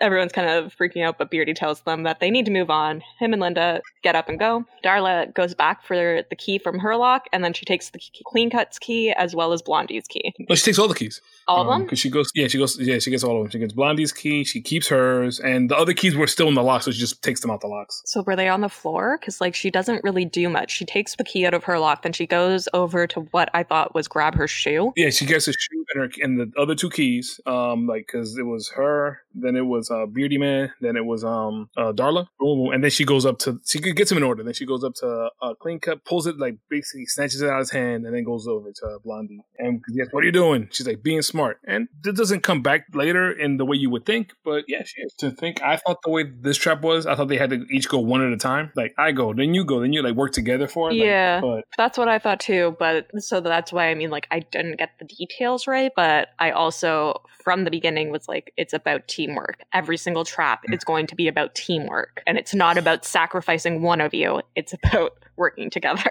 Yeah, because you're going to want to kill each other to get ahead, because that's what you guys been doing all your life. Mm-hmm. But it's going to be about that. So that part gets spelled out, even though the next room, they basically tell you to kill somebody else. Except that, no, I immediately looked at it and went, those things are big enough for more than one person to be in them. No one has to die. You guys are being selfish assholes. True. Just the tape says it like, hey, there's only 3 of these things. Figure it out, guys. Ha, ha, ha. Yeah, all the tapes say that. All the tapes allude to it being, oh, you're going to kill someone, but... Besides the last one. The last one's the only one that doesn't. But the other ones are like, murder. We then cut to Hoff. He's calling Strawn's office. He gets the secretary that says that he's not available. He then asks to be connected to Detective Erickson. Hoff leaves him a voicemail that's saying he needs to discuss something with Strawn, but can't seem to track him down. If you could please return my call. He then writes Erickson in his notebook like the serial killer that he is. They must know this name. I think it's just to get some, like, the pictures and stuff later. We cut to Strawn. He's at his office trying to be all sneaky, and he looks up Hoff's criminal record. There's none. But then finds the information about the other jigsaw trap, the one we see in the beginning of the movie with the pendulum, and information about... So this is where I have my beef pit. I don't know why beef to pick is a word, but it's a new phrase and I'm going with it. That's it. We're picking beef now. We're picking beef. Okay. So he goes to the file room. He goes to pull out all the jigsaw files. But first of all, and this again showed me that he was going to be set up, the file folder is not in the case it should be. It's just sitting on the shelf. So already setting him up. So the first thing in that file folder is this list of victims and the detectives that worked the cases. Case number 1 is Cecil, and then case number 2 is Mark. Both of them were investigated alone by Detective Fisk. So that's why I'm saying he's not just a secretary, he's a full-on detective. He investigated 2 murders on his own. Maybe he's clean. Maybe he's actually not a dirtbag like the other ones. Yeah, no, he probably is. But the whole thing of, oh, this was the detective that was on it from the beginning. No, Fisk was on it from the beginning. Case number 3 is Seth Baxter, and that was investigated by Detective Fisk and Detective Dizzy. Case 4 is Paul Leahy. I don't know how you pronounce his name. And that's when Detective Hoff comes in. And then the other 2 detectives are Tapp and Singh on that. Why is Fisk off the case? Why is Detective Dizzy not on this case, even though we know she was on that case? Because she's the one who is telling Tapp and Singh what happened to Paul. Yeah, because in my mind, I thought Dizzy was on it from the beginning, and just like Singh and Tapp were just focused on Gordon the whole time. Just maybe it was so many victims that it was just, they just parsed them out. All right, we're going to be the Jigsaw Task Force, and all of us are going to just like lighten the load a little bit. Okay, but we did see Detective Dizzy on the scene informing Tapp and Singh of the case thus far, and she's not on that case. But she's the one that has the FBI liaison thing, so maybe she's working it with them, but like maybe not taking lead on it. Maybe it's what's his name, Fisk, lead on it, but she is. But they're listing all the detectives that worked on it, because there wouldn't be 3 lead detectives on a case, and they list all 3 of them for this case. I think that this is a huge plot hole. It definitely is a plot hole. I'm just trying to fill it in somehow, and I can't think of something. It then lists Adam as a victim. But then it does cut back to when they find Baxter, Singh going to Hoffman like, oh, we got another Jigsaw guy. You ready for this? And them going off. Yeah, but like he then was not on the case because of a conflict of interest. But that's what I would guess. Yeah, but anyways, there's just so many errors on this sheet of paper that the whole entire thing feels like a plot hole. On it, they say. Already there was a plot hole before that I didn't mention when they show the picture of Detective Danny as being like Tapp, him being a victim that like died in the pursuit of Jigsaw. When did they find his body? Because they haven't found that basement corridor and the bathroom. The police never found that. Then they also have listed on this sheet of paper Adam as the 5th victim, but they never found Adam's body. Yeah, because we still found him. We still saw him a couple movies ago just in that. They never found that room. Exactly. So how do they know that Adam was a victim? Well, we do know about this. So I could actually say this. Since we find out in the 7th movie, Dr. Gordon does get away and does survive. He could have said, hey, this guy was in the room with me. He's gone. whatever body was eaten by mice or whatever. And he would have seen Tap in the hallway because that's the hallway he left from. Yeah, but why doesn't he lead them back to this hallway? He made up reading the building burned down is all I could think, because he does come back. But is Gordon on the list? Gordon is on the list. It says that Detective Dizzy and Hoff are the ones that worked his case. That's a bigger plot hole because Gordon's alive, even though we don't know that yet. Yeah, so his name is on this list, and then it also has, as we mentioned, Zepp as a victim, and it's written that his name is Zepp, even though that was not his first name. And I wish I had written down what his first name was based on the movie, but I didn't, because I didn't think it was important. Why would you? But everything's important. He does say Baba, also known as Zepp. Yeah, I can't remember, but yeah, Zepp is his name there, but he wouldn't have been thought of as a victim at the time by the wife and daughter because he was holding them hostage. So yeah, plot hole. His real name was revealed to be Shepard Hindle. He was just screwed all the way around because Zepp's not really a good nickname either. But no, maybe he was really into Led Zeppelin. He might have been, yeah. But his lasting influence is the name of the Saw theme. So hello Zepp. Hello Zepp. So hey, so we got something. He got something. But anyways, I had so many plot holes with this one piece of paper, and it really frustrated me. To our listeners, just so that you know, the piece of paper is on the screen for maybe a second and a half. Yes, I definitely paused, and I went up, and I started reading the entire piece of paper. I just want to bring that up because it is a plot hole. I'm not going to deny that part of it. But it was also just a second. It was there, but it was gone. So they would have, I'm thinking this could have been just a lazy person saying, we need this paper that's showing all the victims. Just write something out. And who's going to really pause this? Jackie from Canada is. Jackie from Canada is going to pause this. And then boom. So somebody's getting fired over this. Anyways, we then cut to Strom. He's looking up Seth Baxter on the interwebs, and he sees that he was the victim right before Detective Hoffman joined the case. Through the newspaper articles, he sees that he had a case of domestic violence where he raped and brutally murdered his girlfriend. Then he further finds out that this victim was Hoffman's sister. And then he immediately jumps to the conclusion or makes the leap of logic to you copycat him to do this. Yeah, like he starts to think that, so he goes to investigate the scene. And as he's leaving the office, Erickson catches him in the hallway, and he lies and says that he just was clearing out his office and he's going to take time off to heal. And this was another one where I'm like, this is going to come back to bite you. Why were you back at the office? Like, he does have a good reason. Hey, I came to get some stuff. Yeah, but what stuff? And I just like everything that he did. I was like, they're going to use this to set you up. They're going to use it. This is not good at all. We cut to the warehouse where Seth had died. Yeah, which is still there years later. Mm-hmm. Everything's still the exact same. Yeah, this is where the walking tour of the saw traps begins. He goes, and the room is pretty much exactly the way it was the day the trap went off. Somebody cleaned it up so that the blood was still on the walls and the trap was gone, but everything else is exactly the same. So they never bought the warehouse, sold the warehouse, tore it down, nothing. No one went in there since then, years later. And it's not even dusty, so somebody's been coming in to clean up. Exactly. And while Strom's looking around, he finds the peephole that we noticed before. We then get a flashback moment of Hoff removing a jigsaw piece from Seth after watching him die through the peephole, and then he leaves the warehouse. We cut to the police station. Detective Fisk is saying to Hoff that there's another jigsaw victim. Do you want to come check it out? He brings him to Seth's crime scene. Hoff says that he knows him right away. He's his sister's ex. Fisk goes, "This is the guy that murdered your sister."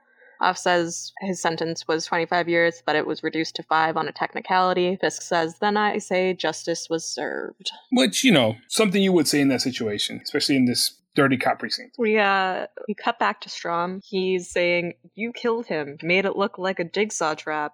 I got you. He keeps on doing these scenes where he says the obvious thing out loud. Out loud to no one. Like whispers it to himself in a empty room. With his hoarse voice and his little raspy voice. But I don't know why he goes to some of these other traps. Because he goes here, and I'm going to jump around a little bit. We'll probably get to it later. He goes to this room, and he goes to the barbed wire room from Saw 1. Oh, and the one from Saw 3, the Jigsaw's hospital room thing. There. The Jigsaw hospital room I get. But why go to the barbed wire trap room? That was the first case that Hoffman worked on. Oh, was that one? All right. Yeah. Okay. I can forgive it then. This time. You got me now, Saw writer. But next time, I'm still watching. We then cut back to Beardy, Darla, Clean Cut, and Linda. They're yelling at Clean Cut not to shut the door because it will start the timer. Linda says they need to figure out how they're all connected. Darla says they know that Blondie works for the fire department. Beardy says she was fired a month ago. Clean Cut starts freaking out again. Why the fuck do you know all this shit? With good reason. Yeah, but then we find out at the end of the movie he knows why he knows all this shit. Anyways, Linda says that she's unmarried, she works for the Department of City Planning, tells Darla that it's her turn, but Beardy interrupts and says, you're not going to tell them about your daddy? And the way that he says daddy sounds exactly like Susan Sarandon trying to be Betty Davis in Feud, Betty and Joan. Like, it's just like her as Baby Jane saying daddy. I'm like, why are you saying it that way? That's great. Like, I didn't catch the word. Like, the way he says it on that weird accent, so I didn't catch it until she says, my father, but, oh, he must have daddy. All right, got it. Yeah, because he says it in such a weird way. I just rewatched Feud, Betty and Joan, and thus it was fresh in my mind. Like, that's exactly what this sounds like. Linda says that her dad is Richard Gibbs, the owner of the Cougars. Beardy says that Linda has been using her position to approve her dad building a stadium that he's been trying to build for years. Darla says that she's the senior VP of a real estate development company. Linda says that Darla's company is the Marsvard Group, and she explains that you have to go through her department to get permits, so that's how she knows. Yeah, without her, no permits anyway. So at the beginning, you're like, all right, this is a weird real estate scam. The reason they're all here is what I was thinking at this point, because I had forgot the details of it. Yeah, that exactly what I was thinking as well. And then I'm just trying to figure out how Clean Cut and Beardy fell into it, which we find out later. Yeah. And then it makes sense why Jigsaw would be mad, because he's trying to buy all the warehouses. And they're just burning them down. And they're getting in the way of me owning all my warehouses. I also had a theory, but was proven wrong. I thought that the building that they burnt with 8 bodies in it was the warehouse that was from Saw 2, because that would have been 8 bodies. But nope, it wasn't. So Clean Cut says that he has no wife, no kids, no job. Beardy says, trust fund, baby. Is anybody surprised? And at that point, no one is. Yeah, exactly. And then Beardy says that he's an investigative journalist for The Herald, which Clean Cut says is a gossip rag. They then start looking into the trap. This is the second one. This would be this one. They are in a room with a bunch of glass mason jars dangling from the ceiling, more or less, and bombs on the corners. They're not exactly sure what's going on, because with that, there's no way to know what the trap is. So then tape starts playing. Yeah, Beardy closes the door so that the tape turns on. He's like, oh, we need to close the door because the bomb is about to go off in the other room. Close the door, bomb goes off, and these are strong bombs because like the door shakes. It's pretty good effect. The tape plays. So tape time. Tape time. All right. These walls hold 4 chambers. These chambers are for safety. However, to access them, a key is needed. But only 3 of the keys will fit the locks. These keys are in the glass jars hanging from the ceiling. Move quickly, though, because when the clock ticks down, the explosives in the corners of the room will detonate. With only 3 points of safety, which of you will be the odd man out? Make your choice. There's 1 minute on the clock. See, this trap, it's alluding a lot more in the other ones that it has to be 1 person per tube, even though they're huge and more than 1 person fit in them. It's clearly obvious that anybody that's in that situation would see that more than 1 person could fit in one of these safe spaces. The only way they don't see it is because they are so singly minded as into just screwing over everybody to get what they want. That's just thought that wouldn't even cross their mind. Clean Cut starts, he breaks a couple of them trying to get the key to this. Then Reporter Man beats him with like a lead pipe, or not a pipe. It's like more like a rod. Says, nope, somebody has to go, and it's going to be you. He pretty much made the choice for him. So yeah, survival of the fittest. Yeah, he goes there writhing in pain, and then they actually do this one smartly. Just break all of them and sort it out from the ground, which totally makes sense. So one guy's he's breaking everything up as the Blondie and Anchorman girl. They're down there trying to. It's Darla. No, Blondie's dead. Darla. Yeah, Blondie's dead.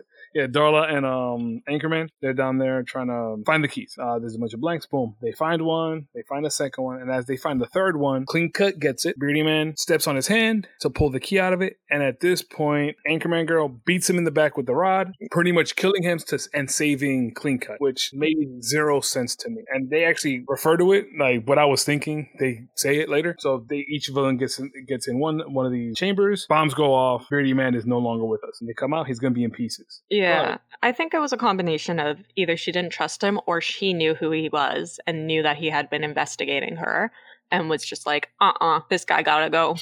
yeah, because the other girl was like, why'd you do that? He was smart. And alluding to the fact that this other guy's pointless. Mm-hmm. like the most useless one out of the bunch is Clean Cut. Mm-hmm. I would agree.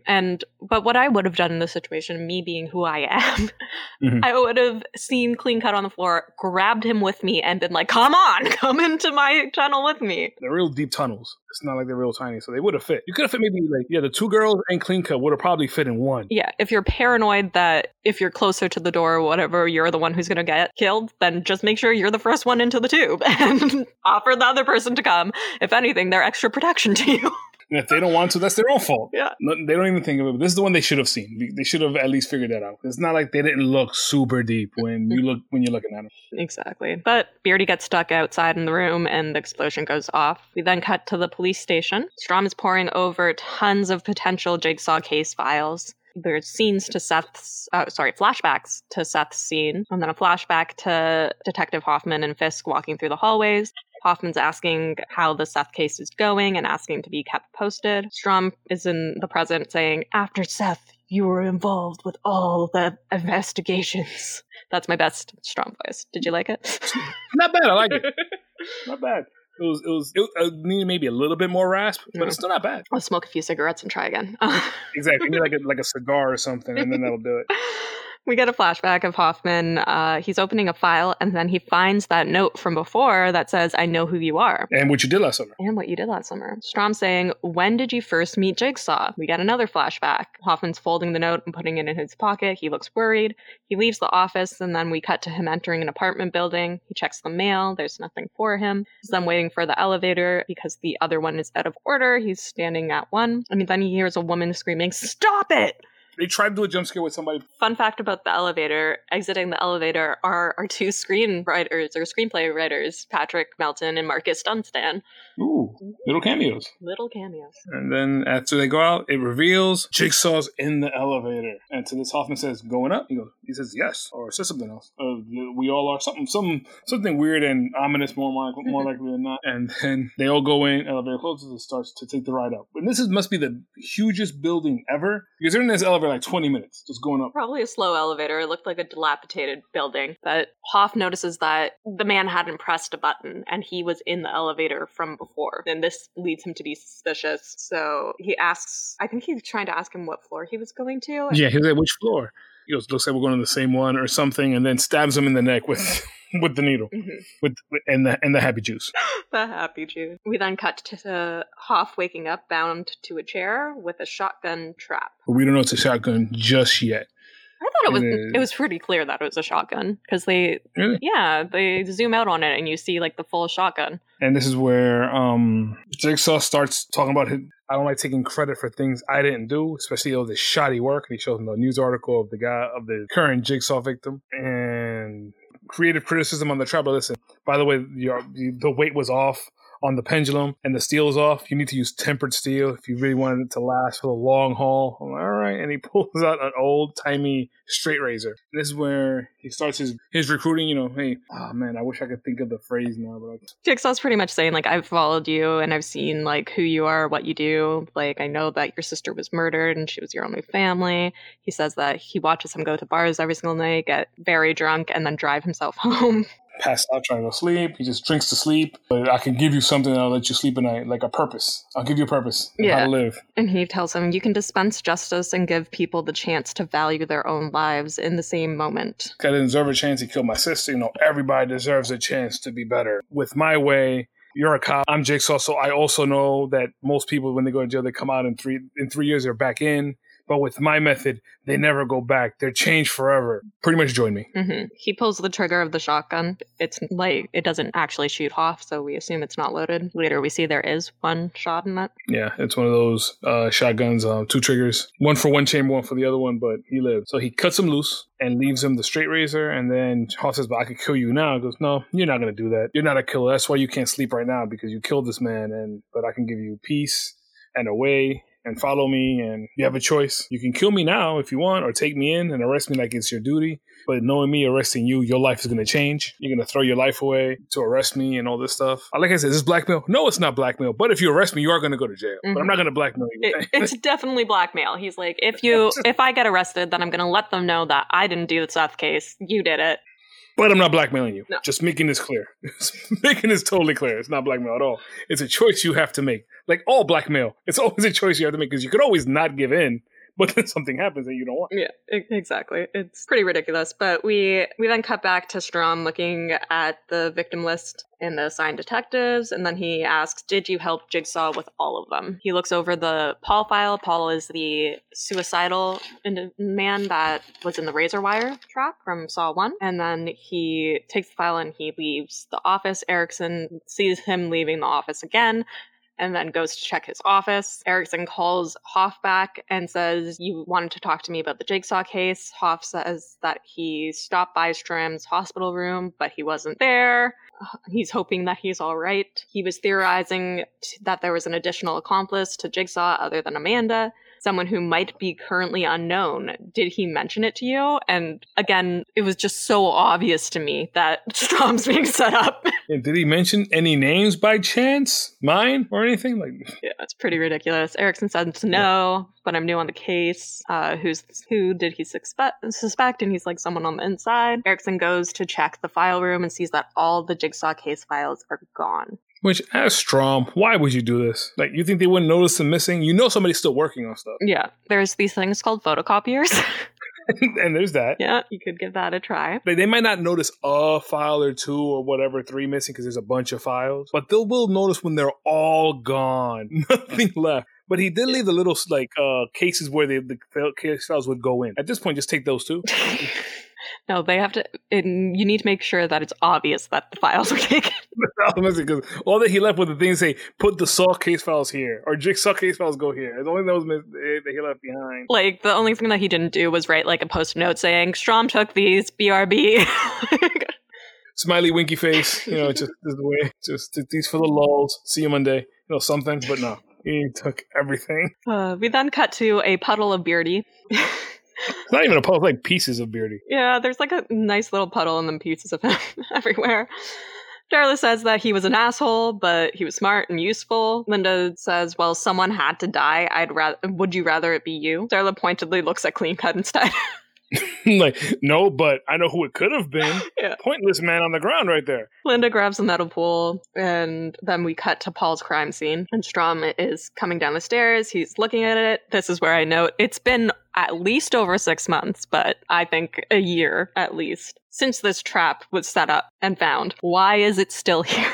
But the trap is still there, the box is still there, the barbed wire is still there. They would have had to cut the barbed wire to get the body out. Mm-hmm. One. But no, it's all still intact. Still there, set up. I'm telling you, they reset these up. They have the Jigsaw walking tour. And this is like you go by, you see where the traps are, take pictures, get some souvenirs. It's gotta be, because at this point, the only reason the things are still up and intact. We get a flashback to Paul in his car. He's drinking. He smashes the bottle of glass and he goes to cut himself with the shards, but then he's hit by a car, like from the back. So he gets out of his car. And Hoffman tries to beat him to death or beat him into submission or something. Yeah, Hoffman and Jigsaw, both there in their pig masks. They both attempt to get the jump on him. This dude is secretly an MMA fighter and it's just going at it. The way I see it playing out, I see Jigsaw sending Hoffman in with his pig mask just to get him. See him failing and then shows up with the needle full of fun.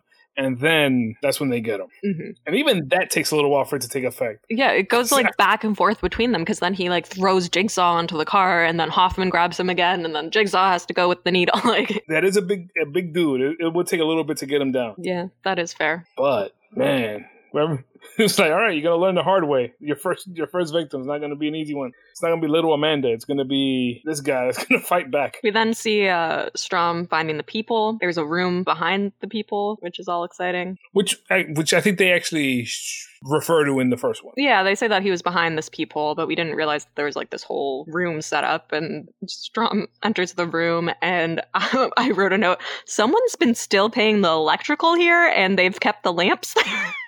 The lamps are still on, or there's some very good batteries here. Like something, I did think about that. Like, why are these lights still on? What's going on? Why is it still working? Yeah. We get a flashback to, I wrote Peeping John. And Hoff says that he feels remorse. John says, Hart cannot be involved emotionally. There can be nothing there. It can never be personal. And Jigsaw pretty much sticks to that. It isn't personal with him. Other than Cecil. Like I said, that's the first one. He learned his lesson with that one. Like, all right, can't be personal because that's how things go. Like, things get sloppy. It has to be emotionless. Mm-hmm. I mean, I guess also if it's through a personal connection, you're going to just tie it right back to you. And there is that, it just makes a lot more sense that way. It is how Jigsaw figured out that Hoffman was in on it. Yeah, exactly. John makes Hoffman look through the peephole to see the difference between killing and rehabilitation. Then at this point, Hoff tips him off that Detective Danny, aka Tap, is getting closer and he's smart. John says that he already knows. I need you to lead him to someone for me, a doctor, a healer who needs some healing. And he hands him the pen light, now in like a plastic bag. Your pen light came back. How'd you feel about this? I thought you'd be happy to see your pen light showing up again. Yes and no. Like, I'm still very frustrated because it wouldn't have Dr. Gordon's prints as prominently as John's because he was the last one that held it with a bare hand. I know that it's in a plastic bag here, but we see him holding it in the first movie. So I'm still mad. They didn't solve that plot hole for me. No, not solved, but at least they referred to it. Hey, look, pen light. This is why and that was the scene the pen light was on, right? Yes, was that? Exactly. We then cut back to Strom. He says, you provided these police files, didn't you? And it's all the Saw 2 victims in the police file. And speaking to no one, by the way. Still alone in a room. Always alone, but always talking. Even with his tracheotomy. Has an inner monologue going, full blast, all the time. We flash back to Detective Hoffman dragging Obi into the Saw 2 first room, and John is setting up the gun trap. Hoffman asks John if he's assuming that this will play out the way that he wants. John says he assumes nothing. He anticipates the possibilities and lets the game play out. Hoff says, then why do you need Amanda in the game? Good question. John responds that it's to ensure that the rules are followed. She won't make decisions for anyone, just offer choices. Hoffman says that leaves a lot to chance as he's loading the gun. And Jigsaw says, if you're good at anticipating the human mind, it leaves nothing to change, as he's placing the recorder inside the fireplace. Which is hilarious to me because the first thing is like, I don't know what's going to happen.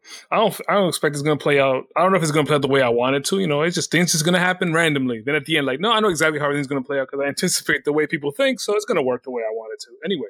I took it more as he anticipates all the possibilities and thus he has solutions for anything so that things will go vaguely in his way, if not like perfectly in the way that he would want it. At least it will continue the game. And then I had to go back to Saw 2 to think did Amanda do more than just offer options? She didn't willingly go into any of the traps herself. She didn't force anyone to do anything. She just kept on reminding people of the rules. The only person that she was saving was Daniel, but that was her purpose. Yeah, that's what I was going to say. Yeah, the only time she goes off script really to not and acting is when Frankie G is losing his natural mind, just murdering everybody for no reason. Mm-hmm. When he just, I'm gonna assume that's something Jigsaw might not have anticipated. Maybe. I don't know if he knew Frankie G. Maybe he thought it was going to be up at 11, but now you know what? It's murdering time. I'm going to have this bat with the spikes in it, and I'm just going to murder everyone from here on out. Frankie G just needs like his own origin story movie where he was actually a killer a la Michael Myers. Maybe that's what Spiral's about. We don't know yet. Spiral could be the Frankie G vehicle. It could be Frankie G, Chris Rock, and Samuel L. Jackson. We can only hope for that movie. Oh no, Frankie G could only hope for that movie. Because where is he nowadays? But anyway. That's exactly why. Like, I'm sure Frankie G wishes that. Can't speak for anybody else. We cut back to Clean Cut. He's entering the next room. There's a bathtub full of dark liquid. There's 15 minutes on the clock. Linda and Darla enter. Great, more bombs.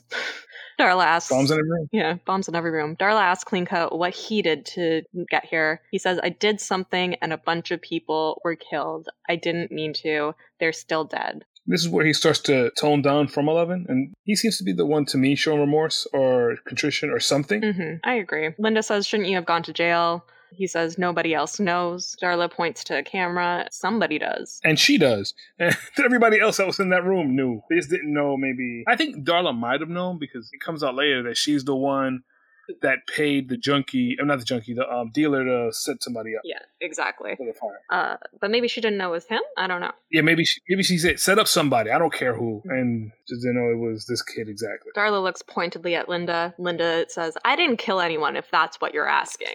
But I think it was more of, what's your story? What are you doing here? Yeah. Well, Linda tells her story. I grant building permits, and yeah, some people might have been more deserving than others, but that's business. If someone tells you different, they're stupid. Clean Cut calls bullshit on her and says that Linda takes bribes and she cheats people. And she's like, yeah, I guess. Yeah. Tomato.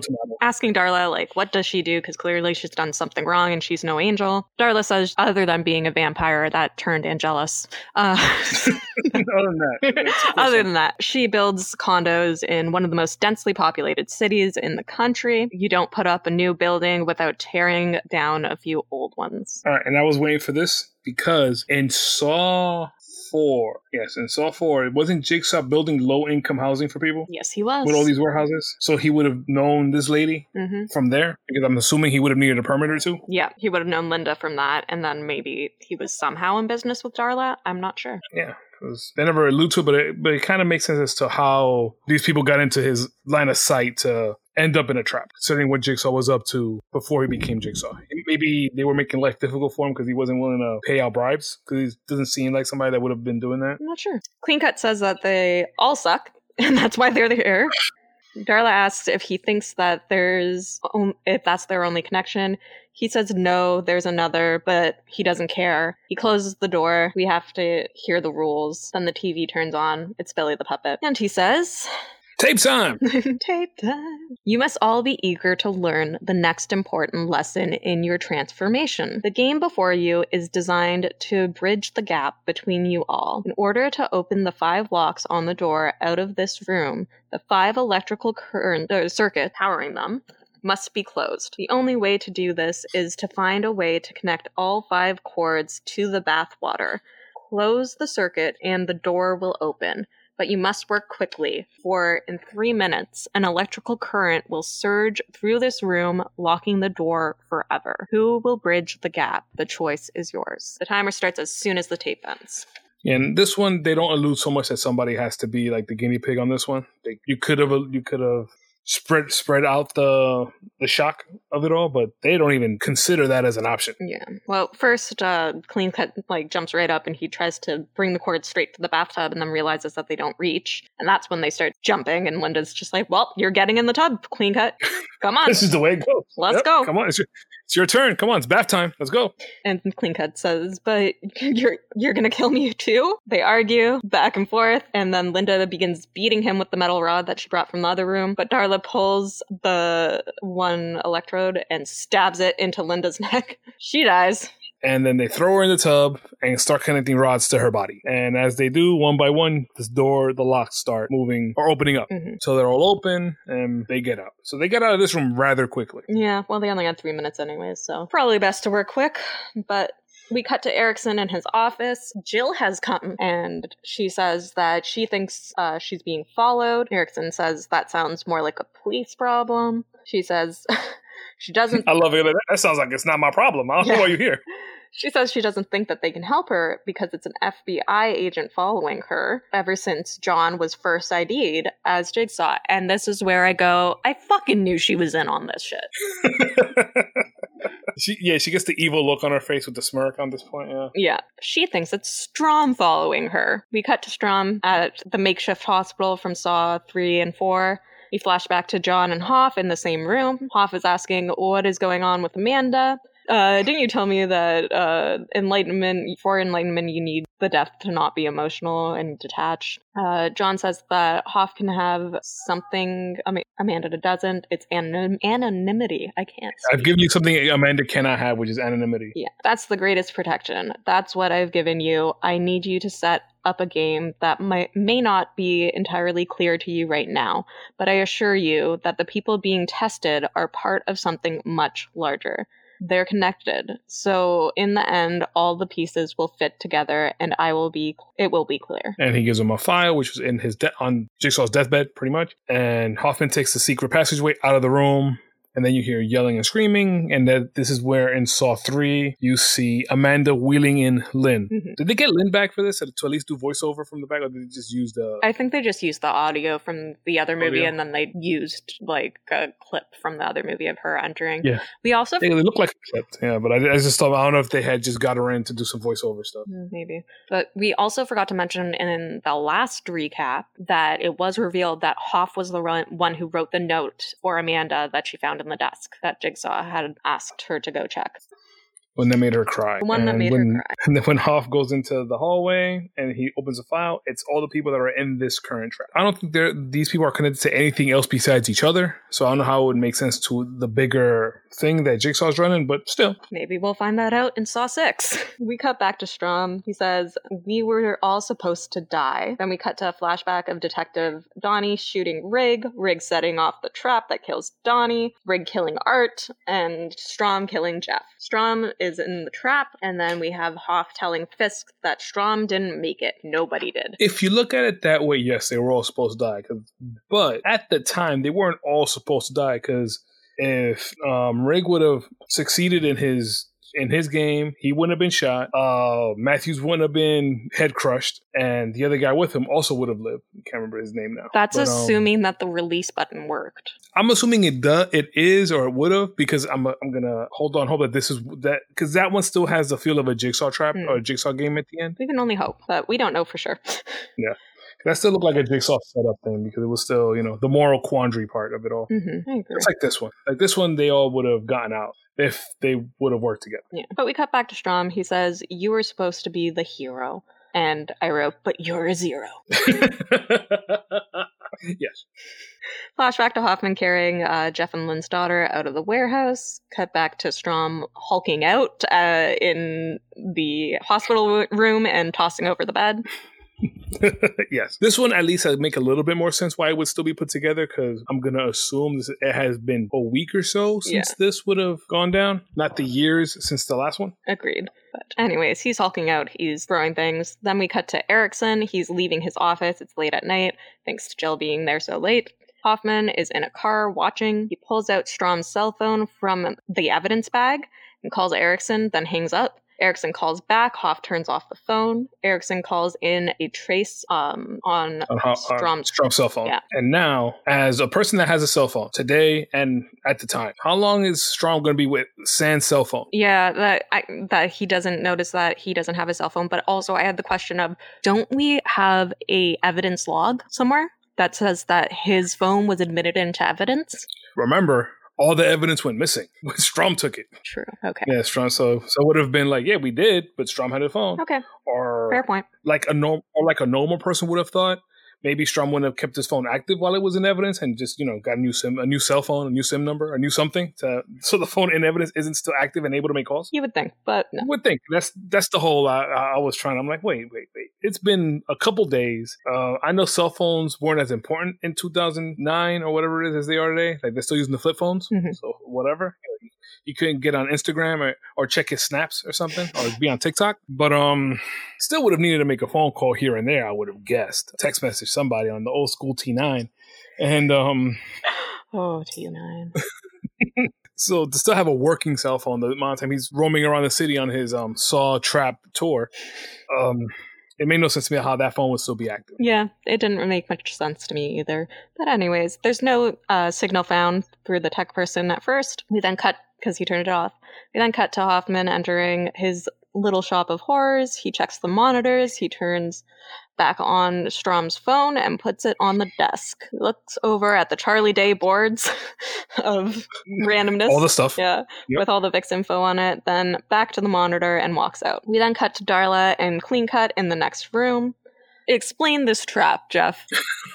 They do a poor job of explaining this trap. Very poor job. Mm-hmm. And this is the first trap that explicitly shows that there should have been more people here by now than there currently are. You walk into the room, you see a glass box, or plexiglass with metal frame box. and inside there are holes in the box wide enough for you to stick an arm in. And wait, okay, I didn't notice the bottom cage box had plexiglass around it. Yeah, I think so. Yeah, like the top of the cage. The whole thing is plexi, right? So there's no other way into the box because they say, and Darla's on it right away. She said, "Well, what the deal is." We need to put our hands in and give up blood in order to get out of this room. So she gets it right away. But before the tape even confirms what she says, he goes, "No, we don't need to get blood. We could just go to the other room, get the water out of the bathtub, and put it in the thing, and we'll be good to go." And it was all closed, so there was no way in. Like she said, "No, look, it's all closed. There's no way in. The only way to get it in is by our hands, putting into these holes." So when you put your hand in, this is a very sloppy way, I guess, to get blood out of you. Even though I don't know if there was a non-sloppy way, considering who built these things. Picture putting your hand in it. Mm-hmm. My immediate question was, why doesn't he just pee in it? Maybe they didn't have to go. I don't know. It'd be hard for you to position yourself to be able to pee because you have to pee in the hole and have to go to there or something. You don't get too many close-up as to how the box is exactly constructed. It's one of the ones they don't actually show too well. From what I can figure, there's a buzzsaw like a little buzzsaw, a little circular saw. That's the word I'm looking for. There's a circular saw in there. You make a V with your hands for saw 5 and you put it in. And then it starts to cut you basically on your hand. When you open, blood will spew out down and gets collected into a jar. And they need to get a total of 10 pints of blood in order for the door to open before the bombs obviously go off. And this is where the light bulb lights up in Darla's head right now. Like, wait, why are there so many holes here? There's supposed to be more here. We were supposed to work together the whole time. Yeah, she really puts it together because of the keys. Ah, yes. She does mention the holes thing, but then they go by then. Clean Cut tells her, "Oh yeah, go to the door. You still got the keys. Yes, go to the door. Check if they work. They're not even the same kind of locks." Then she goes to try them. They're all, of course, it's different. But when she looks down at the key, she realizes they're all the same. They're copies of the same key. So then it hits her that all they had to do in the original room was get one key somehow and then pass the key along, and everybody would have been out just fine. One key was good enough. They didn't need all 5 keys for 5 people, but they were selfish. So then they go back into the previous room where Anchorman is there, dead, in the tub. And she starts expounding, "Man, in the second room, those tubes were big enough for more than one person. Somebody didn't have to die here. And if there were 5 of us here, we could have all just taken a little bit of a shock to get the door and spread it out instead of one person taking it all and having to kill them. And then here, we just all give up a little bit of blood and get out. Or 2 of us will give a whole lot and maybe not make it." And they considering what happened, considering how they all got there, they actually worked together to get out of the last room. Yeah, which I actually, because they did kind of a poor job of showing Darla's hand going through it. I for a little bit thought that she was acting and pretending that she was doing it and just getting him to drain himself completely. And then they finally did a cut that showed like some blood on her side too. And I was like, oh, okay, she is actually doing it. Yeah, she's not just like, "All right, me too, let's go. Yeah, you first. All right, I'm going in there." And they made it sound like once you put your hand in there, it's trapped in there pretty much until the door's open, right? Or enough blood is. So they work together painfully. You see the drill, not the drill. You see the circular saw going up the hand, cutting up the wrist, up the forearm of poor Clean Cut. But they do get enough blood for it, and the door opens, and then they collapse in front of next to the box. And Darla just keep on repeating, "We won, we won." And But before they did all of this, Clean Cut admitted to her that the whole entire plot. So he says that he knew Beardy's name was Charles because he knew that he was writing an article about what he did. He admits that his drug dealer gave him an ounce of heroin to burn down an abandoned building, but it wasn't abandoned. There were 8 people inside. They all died, and then the feds got involved. And then his dad got involved and made a deal, and he got off. The guy who hired him disappeared, and nothing ever happened to him. We then cut to Strom, and he's entering a building, and it's a house that's been renovated. Oh, sorry. We forgot the part where in between they cut to him seeing Hoff leaving the station, and then he follows Hoff to a warehouse. Yep. Then he enters after Hoff into this warehouse, and when he enters, it looks like a refurbished home. And based on the layout, I immediately knew this is the house from Saw 2. Oh wow, nice. I didn't catch that. I didn't catch it. It was the door under the stairs that first tipped me off, and then he goes into the hallway and I was like, nope, this is the same hallway from Saw 2. It just looks nicer. Then he goes into the room, there's a trap door on the floor, and I'm like, this is Saw 2. So the only thing that was renovated was a Saw 2 house, and all the other traps stayed intact from when they went off? Pretty much. Okay. Yeah. So Strom goes down these steps. We get a cutback, and Darla says that That's how Beardy knew me. That's how she knew me. That's how Linda knew her, because of the fire. That's what connects us. The fire inspector wrote a bogus accident report. The city planner who pushed through the residential permits, the journalist that buried the investigative story, the rich junkie who was the patsy, and the real estate developer who who put it all in motion. And this is where I was reminded of The Breakfast Club and the final essay. And I wrote my own essay that they had written to Jigsaw. Here we go. Okay, let's go. Dear Mr. Jigsaw, we accept the fact that we had to sacrifice a whole Saturday and our lives for whatever we did wrong, but we think you're crazy for putting us through this. You see us as you want to see us, in the simplest of terms, in the most convenient definitions. But what we found out is that each of us is a junkie, a corrupt government worker, a criminal real estate broker, a shitty reporter, and an untrustworthy fire inspector. Sincerely, the Saw 5 Club. Saw 5 Club. I like that. That's perfect. Clean Cut says that the people's families care, because Darlie says nobody cared, and Cece says, Clean Cut says that the people's families. There was 8 people, yeah. Cared. There were people that somebody cared. Yeah, the feds cared because of his burnt arm. He cares. Point taken. But that's then, like, they amp each other up and then they step up to the machine, and that's where all of that happens. Meanwhile, Erickson pulls up to the Little Shop of Horrors because they've traced Strom's cell phone there. And then there's a whole bunch of cuts back and forth between both him and Strom investigating the various buildings that they're in. They're 2 different buildings. Just like usual at the end of these movies, like, it's going to allude back to Strom being the setup man and being set up. Like, everything Strom did throughout the movie. I saw him late at night. Oh, Jill said he was being followed. He was following her. Oh, Hoffman called me over the X, Y, and Z. So it just all comes together in Erickson's mind, even though it was all set up. Yeah, and meanwhile, Strom finds a glass coffin from Saw 4 that we saw Jigsaw have in a room. It's standing up vertically. Then there's a tape player inside. Yes, and then it says, "Tape time." Tape time.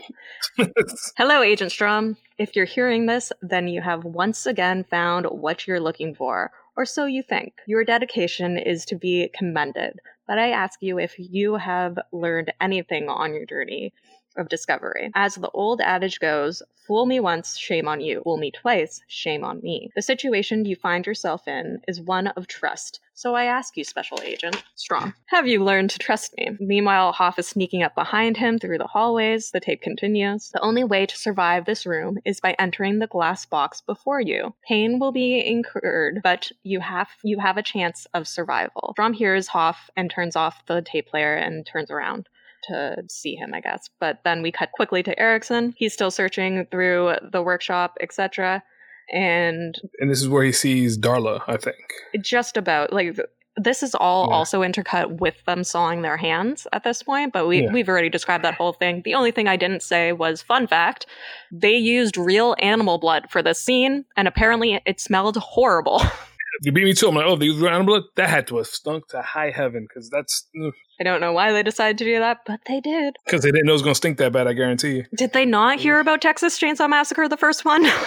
People were, like, having to open the windows and vomiting out the windows in between takes. I'm guessing no. Texas Chainsaw at least makes sense because they had no money for it, but this is just like... They had a budget by now. Yeah, I don't know. Not using it much, but they have it. It's there. It's all on the font. So Erickson's at the Little Shop of Horrors, and then he sees all the monitors, and then he looks at the monitors, sees that there's victims, he sees that there's a hot coffee still sitting beside them, looks at all the Charlie Day walls, sees that there's all the victims on the wall. Meanwhile, Hoff is with his gun. He heads into the glass coffin room, but Strom's not there. Hoff then bends over to pick up the tape recorder and then sees Strom sneaking up on him in the reflection of the glass coffin. He turns, knocks the gun out of his hand, and punches Strom. They fight, and then eventually Strom throws him into the coffin, and he says that he got him, you motherfucker. Joke's on you, Strom, is what I say. Clearly this is what he wanted. Erickson then, he sees Clean Cut laying bloody through a door, and that's when he sees Darla on the other side of the desk. She has a hook in her hand. He tells her to drop it. She does, and she collapses. She's saying, he's asking who did this. She's saying, we won. We worked together. We won. See, and that's the second I Know What You Did Last Summer connection, the hook. the notes. Now we have the hook. I'm sure if I look again, I'll find a rain slicker somewhere in this movie. Then when we finally get to the I Know series, we're going to find out that Darla's the killer in the I'll always know what you did last summer. I'll always know, yes. It was Darla the whole time. Not with our luck, it'll be Pink Shirt. Oh, no. Good old Pink Shirt. Like, Pink Shirt, what? You're back. Erickson calls the EMTs. The door locks behind Strom, meanwhile. Erickson then finds the FBI files on the latest victims. He calls Strom's phone. It rings behind him. Then he assumes that it's Strom doing all of these things. He finds a file on himself, Erickson. Then back to Hoff and Strom. Strom's asking Hoff how to get out of the door. Hoff points down to the tape recorder. Strom presses play, and the rest of the tape says, however. Just in case. However, if you choose not to, you will never be heard from again. Your body will never be found. You will simply vanish. Gears start turning as the tape continues. I ask you, Special Agent Strom, have you learned enough to trust me? The coffin begins to lower. He continues, will you heed my warning? For if you don't, this room will forever be your tomb, and my legacy will become yours. There's a flashback, and it's Jigsaw saying, if you're good at anticipating the human mind, it leaves nothing to chance, and all the flashbacks showing how they set up Strom. The walls start moving in the coffin room. Meanwhile, Erickson calls for an APB on Strom. Strom's trying to open the coffin. He's shooting at it, but it's bulletproof. The coffin sinks into the ground, and Strom is crushed to death by the walls. Real ugly, because you see Strom doing his very best to not be crushed, standing up against it. You see the one part where like his forearm collapses. You see the bone come out, and see Hoffman just laughing or smiling as he gets lowered out of the room and everything closing. The blood falling on top of the glass of the plexi of the coffin. Also, interesting to add to it. On this one, this is the only tape so far which is narrated clearly by Hoffman. It's not Jigsaw on this last tape. Yeah, and also this is the first movie that the line "game over" is not uttered. Yeah, they didn't say it here at all. And then boom, credits. Movie's over. Directed by new guy. Jackie, now that you're 5 movies in, what are you thinking? Are we going to say what we would fix? Is that our first thing? No, I wanted to go like just general ideas on the movie, then how we would make this one a little bit better. Okay, general ideas on this movie. I found everything too obvious. So it just felt like I was waiting for things to happen. And I think I said that in the last movie as well, that I knew what the solution to the trap was based on the wording of the first clue. It was so obvious to me that I was just sitting there waiting to see if they did the right thing or not. And they didn't. Oh, yeah, in the last one you said you knew what Rig had to do. Whether or not he was going to do it was the question. And he didn't. And in this movie, they kind of do spell it out a little bit clearer than the Rig one, even though Rig was pretty damn clear. And this one was like, work as a team. And as a team, you guys will get out of this. 5 will become 1 as a team, and you guys will be safe. Don't follow your nature. And they, of course, don't, because they can't get past themselves enough to make it there. And I think maybe Darla survived. Yeah, I think that she survived. It looked like Klingon didn't make it. No, he sliced like right down to the elbow, and she didn't look like she sliced her arm that badly. No, he went all in on the slicer. And where we are now, like we said a little bit earlier, this movie is a lot better watching the 4th one recently. Rating these movies become more and more difficult as we're in this part of the franchise, just because they're so interwoven as to one thing. Where I am now on it, it showed clear. Plot holes are starting to show up a little bit more. The absence of Lee Whannell is more obvious now than... Yeah, there's no more witty lines. It's sad. Because on the last one, it was still, he was gone, but looks like he might have left notes as to where it could go, maybe. And I'm guessing he might have, because a lot of the dangling threads in the last one showed up in the one. I mean, from the 3rd one, show up in the last one, and then things kind of go off the rails. Like, all right, Jigsaw's dead. We need to have somebody setting things up. Hoffman, you're up. Yeah, well, based on my research, I found out that what happened was when they hired these 2 people as the screenwriters, they came and they pitched their idea for like a 3-movie arc or whatever it was right away to the producers, and the producers had in their hands the Saw Bible, and they were like, we were going to give this to you before you planned things, but yeah, do that. That sounds good. So I blame the producers on this one, because the writers are going to pitch what they're going to pitch. And I'm sure if they said, all right, I like those, but work that into this framework of the Bible we already have, They would have. Yeah, but no, they just let them do what they wanted to do. So what I would fix about this movie without knowing what happens in the rest of the franchise is make the clues less obvious, like so that I don't know what's happening right from the first 15 minutes. The whole entire paperwork debacle of there being major plot holes on that one piece of paper. I get it if it's just the art department putting something together, but somebody should fact check that because it just didn't make sense. But anyways, let's see. What would we rate this movie, Jeff? All right. Last time I think I went all the way down to 5. Was it? Did I go down to 5 or 6? Let me find our scores. Give me a second. Last time, you were down to 5. Okay. This one, I like this one. I'll go up from 5. It wasn't as problematic as 4. Mm-hmm. It didn't have the problematic triggering things that 4 did. That really caused me to take it down an extra point. Because it probably would have ended up, if it didn't have that thing, it probably would have ended up at 6 for me. But that's what made it just drop a little bit, another point for me. This one feels a little bit more of a movie, even though it doesn't stand on its own. But it stands on its own way better than Saw 4 did. So I think I might go, in my mind, we're ticking up. I'll go back up to 6. So we're on an upswing on my end. Can't go all the way. I can't put it on the Saw 4 level just because it's nowhere near as offensive as Saw 4 was. Yeah, I completely agree with you, and this is the first time our scores are the same. I would also give it a 6, but that does bring our score for Saw down to 57.5%. Oh no, we're under 60%. They could bring it back. I'm hoping. They have 3 more movies still, so it's I have my hopes up for Saw 7 when Dr. Gordon comes back because, as I said, I've had questions for 17 years and I need them answered. Dr. Gordon comes back for that one. And I remember I saw Jigsaw in the movie theater and I remember liking it, but I've never seen it since. Okay. But time has gone by. Who knows? Things are still like that now. But I liked it then. And then again, I was just watching in the movie theater. Nostalgia clouding my vision and just joy and happiness over so many years without Saw and me having it again could have been the reason I liked it also. Yeah, that was me with Scream 4 the first time that I saw it. I really liked it because it wasn't utter trash and I was just so happy Scream was back. But Scream 3 is my least favorite of the Screams, but Scream 4 is kind of just under it. I liked Scream 4 a lot when I watched it. Again, I've only seen it in the theater. When I only saw it, I've never seen it again. But I remember me really liking it a lot for them keeping it true to Scream, but still changing it enough to fit the horror tropes that were current at that moment in time. Yeah, no, I really enjoyed it when I saw it in theaters. Then I saw it many times since because I think like almost once a year, maybe once every 2 years, I go through all the Scream movies and just watch them all because it's my favorite franchise. All right.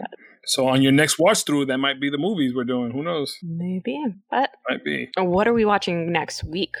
Next week, we're going to be watching Puppet Master. No, wait. Hold on. It is Saw 6. Yeah. Obviously the 6th movie in the franchise. 3 more movies. 3 more movies to go. 6, 7, and 8. And then more likely not a bonus episode whenever Spiral decides to be released. Yes, for sure. We'll have to review that when it gets released. Whenever. Who knows with 2021. Whenever. However. It's supposed to be in May, I think. But who knows. So. In the meantime, you can follow us on Instagram or join our Facebook group at Series of Horrors Podcast. And you can email us your feedback, movie suggestions, recipes. I like to cook. Anything you might want, just to say hi, or just whatever you like to let us know. I'll be more than happy to read it. And that would be at seriesofhorrors@gmail.com. Yeah. And thanks so much for joining us, and we'll see you next week. Yeah, see you later, guys. Next week, Saw 6. Yeah. Bye.